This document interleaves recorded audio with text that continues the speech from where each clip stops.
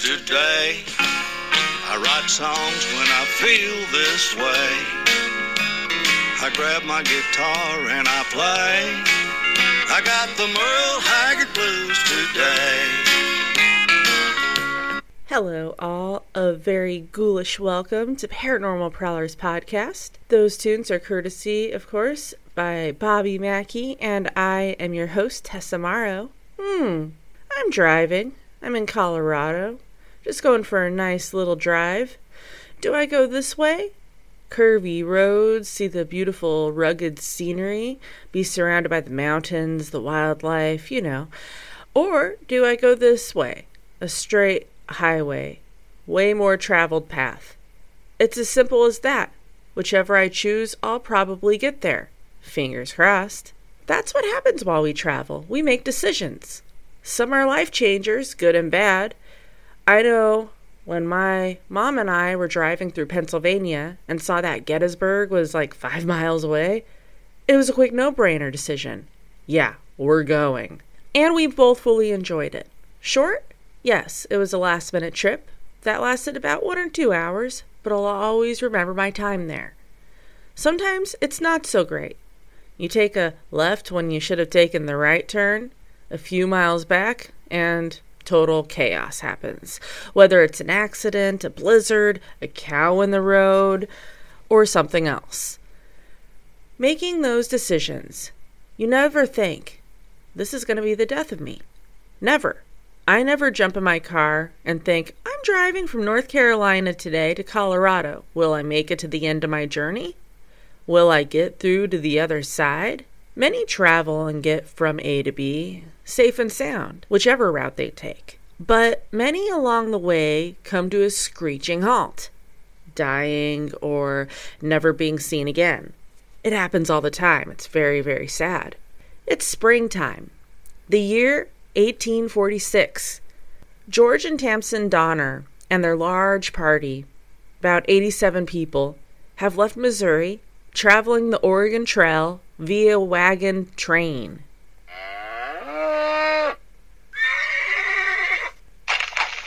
Several other pioneer families had traveled onward, and the Donner party was excited to do the exact same thing. Now, I can jump in a car and drive from North Carolina to Colorado in 2 days, literally leaving Friday early morning, get there Saturday before the nightfall. Back then it was different. No way in hell. They had wagons, oxen, livestock, and horses, hauling everything they owned. This trek, this dangerous, adventurous journey was no 2-day trip.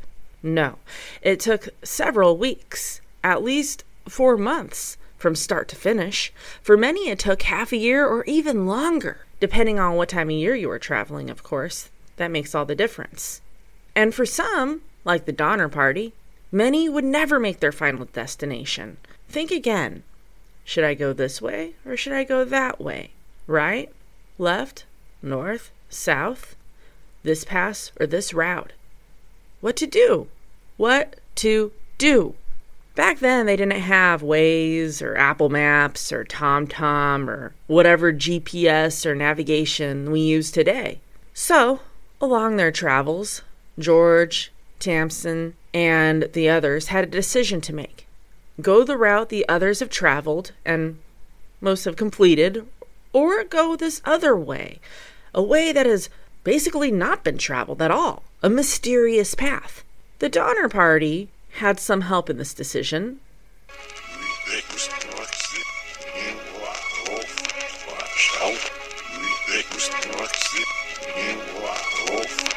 In 1842, an Ohio man named Lansford Hastings traveled to California. He liked what he saw, a bunch of undeveloped country. He knew he wouldn't be alone in the potential beauty he saw, and he desperately wanted to encourage fellow travelers, settlers, pioneers, and emigrants to follow in his footsteps, making the trip out west. So much so that he published the Emigrant's Guide to Oregon and California. He recommended this being an alternative route, where the Oregon Trail's standard route was through Idaho's Snake River. He encouraged people to take his route. He promised it would be a more direct route. Well, I'm sorry, but I call bullshit on Hastings. This man had not the slightest clue what in the hell he was talking about. You see, at this point in time, Lansford Hastings, who had published this book, had not even traveled 1 foot in his special shortcut that he was trying to get others to follow, and it increased the miles. It was not until early on in 1846 that he actually traveled through. He stayed at Fort Bridger, where, like an unwanted pesky flea on a dog, he further persuaded and bugged travelers to change plans and go his way.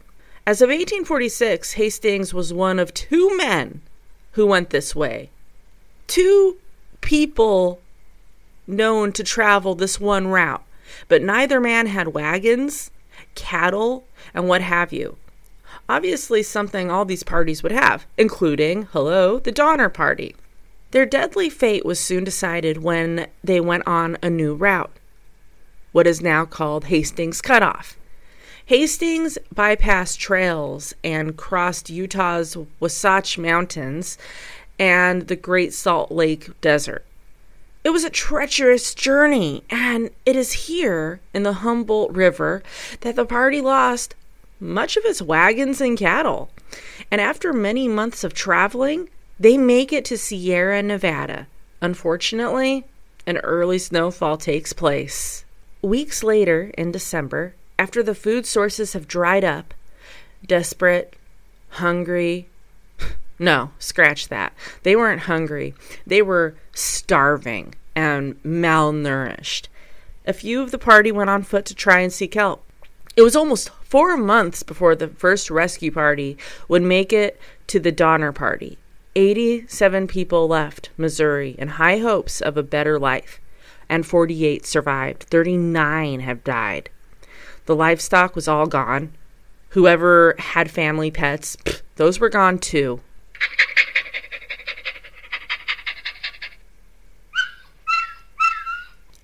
People were eating twigs and whatever else they can gather. That was all gone.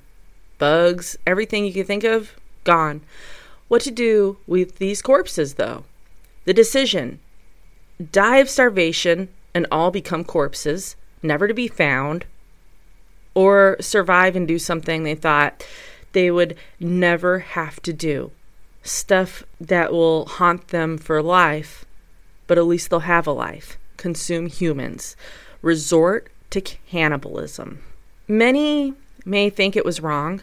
Like, how could someone do this? But you as a human being, can you truly say that if you were dying of starvation and your body desperately needed something to nourish it, that you wouldn't resort to such a thing just to actually live? I know it's like one of those things that you might have to actually be in that dire situation to actually commit to something like that. It's a tough choice. I'm sure it didn't come easy for these poor people as they started to eat one another. In some cases, their loved ones, their own family members and family pets. I can't even imagine what was going through their minds. I really can't. But because of this action, several people actually survived. They were able to walk out of this gravely situation and live. Times were bleak and full of fear, despair, depression, desperation, and much, much more. Not only were their party dying from starvation, but also due to exposure, of course, and then disease. Many didn't stand a chance. Patrick Brain, a man in the Donner Party, had kept a journal during these hard times, penning the incidents and encounters the party was dealing with. Starting November 20th in 1846, basically when the storm came, and ending March 1st, 1847, the day of the rescue. Now, I'm not going to read all the entries, but I just want to get an inside peek of what these people went through. So his first entry, penned November 20th, 1846. Came to this place on the 31st of last month that it snowed. We went on to the pass. The snow was so deep we were unable to find the road. When within 3 miles of the summit, then turned back to the shanty on the lake. Stanton came one day after we arrived here. We again took our teams and wagons and made another unsuccessful attempt to cross in company with Stanton. We returned to the shanty. It's continuing to snow all the time we were here. We now have killed most part of our cattle, having to stay here until next spring and live on poor beef without salt or bread. So, things are tough. It's cold. They're stranded. That sucks.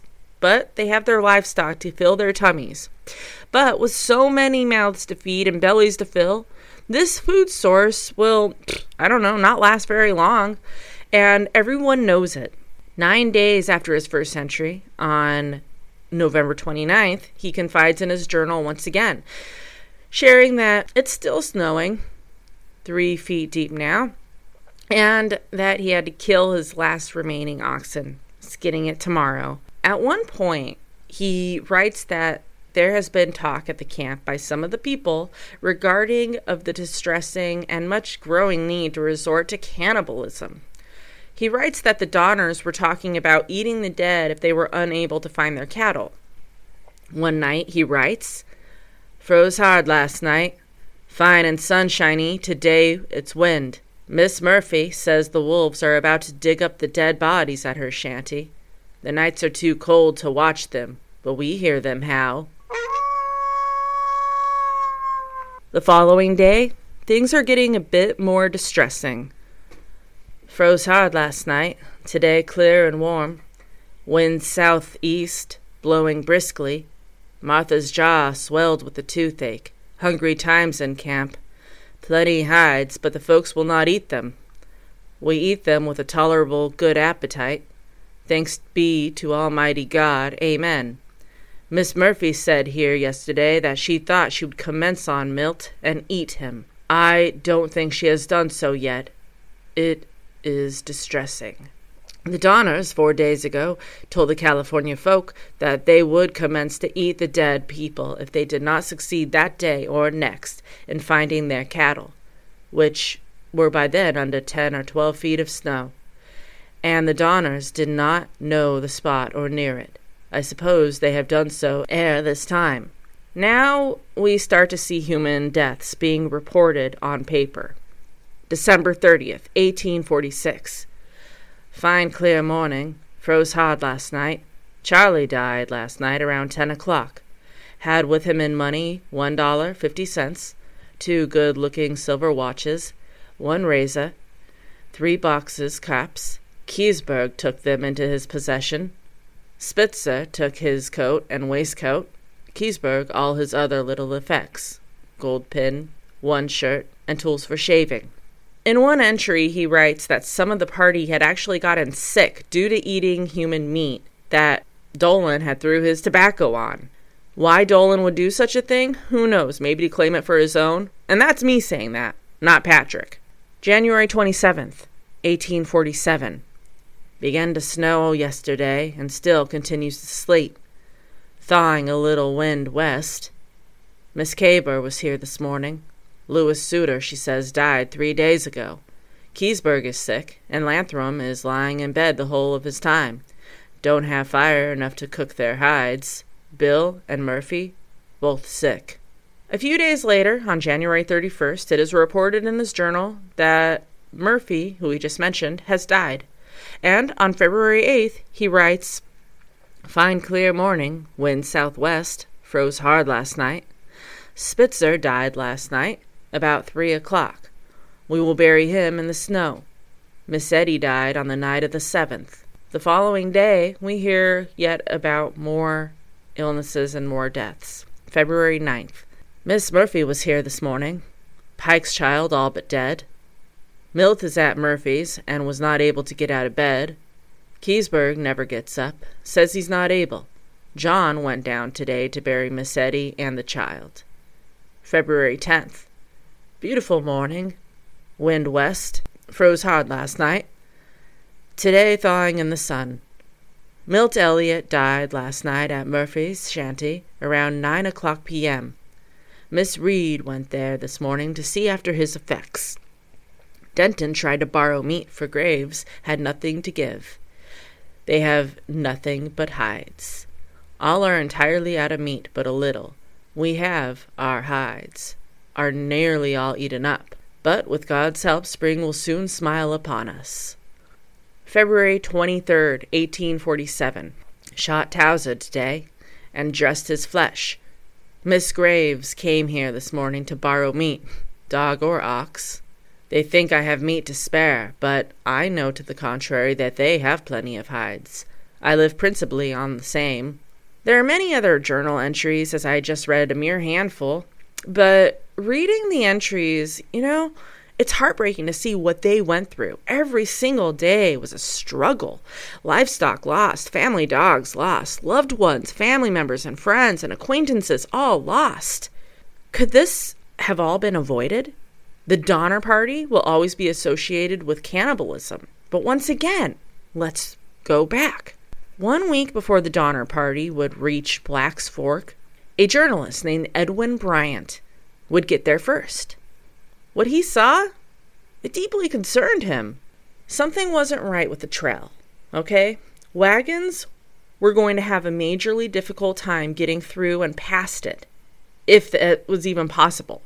He was concerned for the Donner Party as he knew it was a large group, which contained many women and several children. He shuddered to himself. This is not safe. He quickly returns to Black Fork and pens out several letters warning the Donner Party, hey, don't take Hastings. It's not a shortcut. What happens next is an unfortunate series of events, and it was for selfish reasons.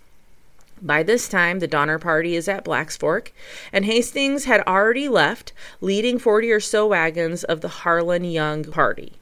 Proprietor Jim Bridger, he damn well knew of the letters warning the Donners not to go, but he also damn well knew that this business would be a lot more successful, ka-ching, with people and parties taking the Hastings shortcut. And yeah, I'm using air quotes even as I talk. So, on that fateful day when the trusting Donner Party came through, Jim saw, again, dollar signs, ka-ching. He didn't see families and little children. For many of these people, their lives would soon be cut short due to greed and, of course, starvation, disease, and exposure. If Jim Bridger knew what was to come, I wonder, would he have had a change of heart? He lies through his teeth to the party, something to the effect of, you see here, folks, this here is a smooth old path. You no longer need to worry about being attacked by Native Americans and rugged country and what have you.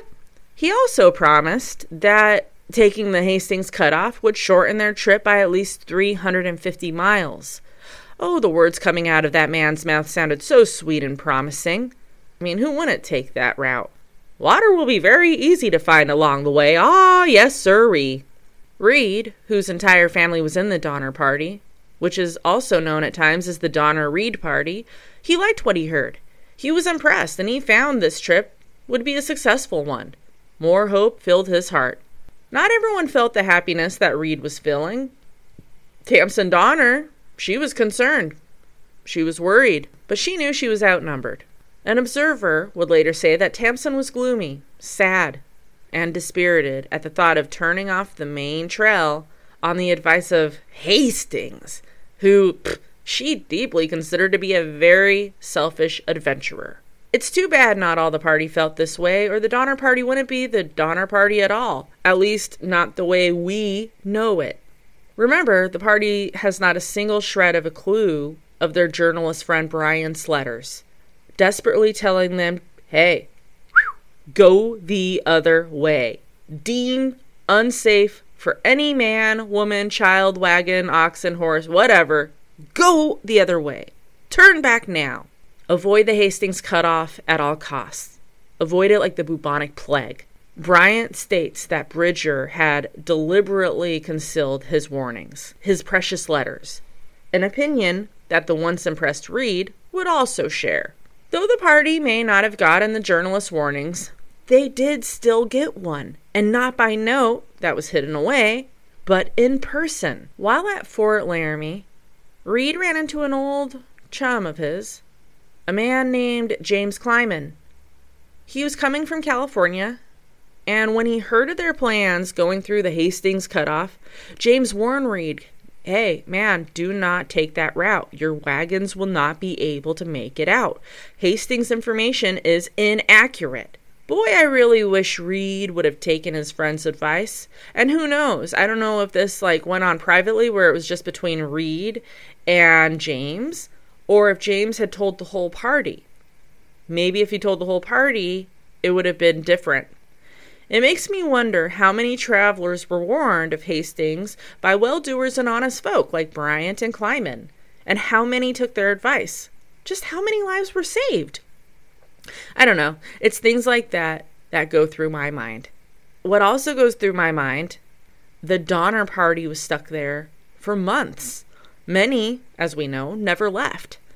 And I must ask, where was Lansford, Hastings, and Jim Bridger during these several months where the Donner Party was dealing with freezing temps, death, despair, starvation, disease, and cannibalism? Where were these men who so desired people to take this rugged, deadly, vicious path? Murder even occurred.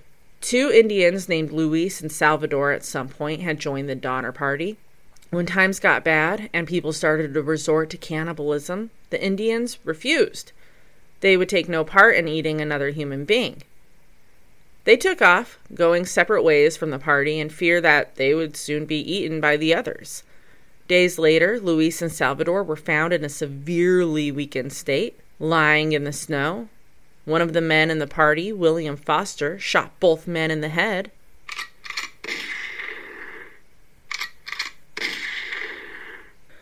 The poor men were then butchered and eaten, their fear being eaten. It is believed this was the one and only time that murder was conducted for a source of food. While many resorted to cannibalism, many decided not to go that route. Instead, as mentioned earlier, they ate their family animals, which was hard enough on them to do so.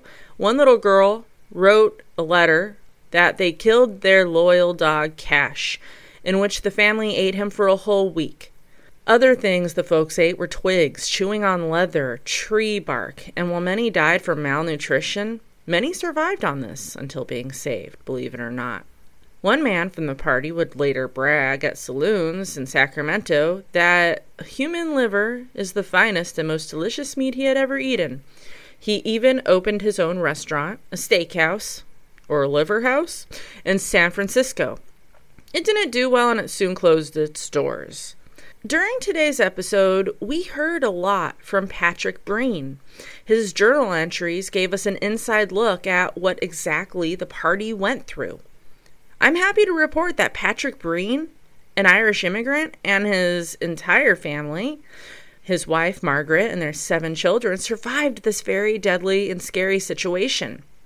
By March, the Breen family was rescued and found themselves at Sutter's Fort in California. Not only did they all survive, but the youngest of their children, little sweet baby Isabella, who, by the way, luckily, was way too young to even recall the horrible events, lived until the year of 1935, making her the last survivor of the Donner Party. It's no surprise that this area is considered to be haunted. Many restless souls remain here. What was supposed to be a promising future, now stuck here for all eternity. Many visitors who have come through here have encountered the spirit of a woman who is believed by many to be George Donner's wife, Tamsin Donner. Remember, Tamsin is the one who thought Hastings was a reckless and selfish adventurer. She wanted no part of his journey. Many visitors who've traveled through these parts have experienced bizarre happenings, unexplainable occurrences, and encounters. I found some that I'd like to share now. One man was out at Sugar Bowl Ski, a ski resort that's pretty damn close to the Donner Memorial. He was alone and just enjoying the beautiful day. Well, at one point he realizes he's alone. Like, really, literally alone. There's no other skiers in sight. Where exactly is he? How could he have gotten so sidetracked? Suddenly, out of nowhere, a woman appears. Her clothing is a bit odd, perhaps from another century. This mysterious woman approaches the very disoriented skier. She leads him to a campsite where a number of other people were. He soon finds his trail to get back to the resort, but, before leaving, he decides he turns back and goes back to the campsite the woman took him to. I think he just wanted to say thanks, thank you for saving me. I was lost. When he got to the once full campsite, it was completely empty. And by the looks of it, it's been empty and unoccupied for quite some time. Who was this mysterious woman who guided this lost man back to safety? Was it Tamsin Donner? And how many other disoriented people has she helped throughout the decades and years gone by? While searching for people's encounters, I came upon one from a woman who has a getaway cabin at Donner Lake. And for the past several years, her and her husband have had quite a few encounters as their cabin, sweet cabin, is very paranormally active. One of the things that regularly occurred there was the fact that every time this woman's sweet father would come to visit, he would get violently ill. This woman, being a nurse, tried to help as much as she could, but it would get so bad that he would often find himself in the ER. Eventually, he stopped going to the cabin altogether, which is sad. And that's not all. While in bed trying to sleep at night, she would hear voices.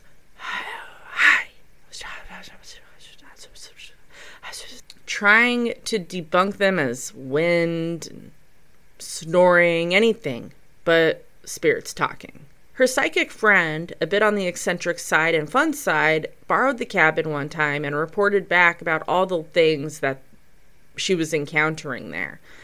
Lights flickering off and on, doors and windows opening and slamming shut. Another guest reported waking up in the middle of the night and unable to move because she was being held down by invisible forces. Before leaving, the psychic tried to clear the home, much to the owner's dismay, as she didn't do a complete job, and things just got a lot worse and more active than ever. It is thought that there is the spirit of an Indian here, too. Now remember, 2 Indians were murdered in Eden all those years ago. He is not the problem, though. He's unhappy, however, because when this cabin was constructed and built, Indian artifacts were believed to be found and disposed of in a very, what he considers to be a very disrespectful manner. Not by the owners, but still, it happened. Desperate, she found a shaman. He came and stayed several days, tried clearing and cleansing the property and the cabin. It was quiet for a second, but after he left, it continued. She ended up putting crucifixes in the closets, and that seems to have done the trick. For now. Can these be angry spirits from the Donner Party? Can't blame them for being angry. The way things ended here were excruciatingly cruel. Before we end this, I want to start doing something at the end of each episode. It was my boyfriend's idea that he threw my way a few days ago, and I really liked it, and I want to start doing it. You see, I love checking out the new countries and cities that pop up on my platform. I really do. Like, I'll say, guess what country just showed up? Or, look at this city, or this one I never heard of, or whatever. And it's just fun. It's neat seeing where you guys and gals are all from. So I wanted to start just doing quick little shout outs at the end of each episode to a few cities here and there. So my first shout outs go out to regulars that show up quite often on the platform throughout the several months and almost year.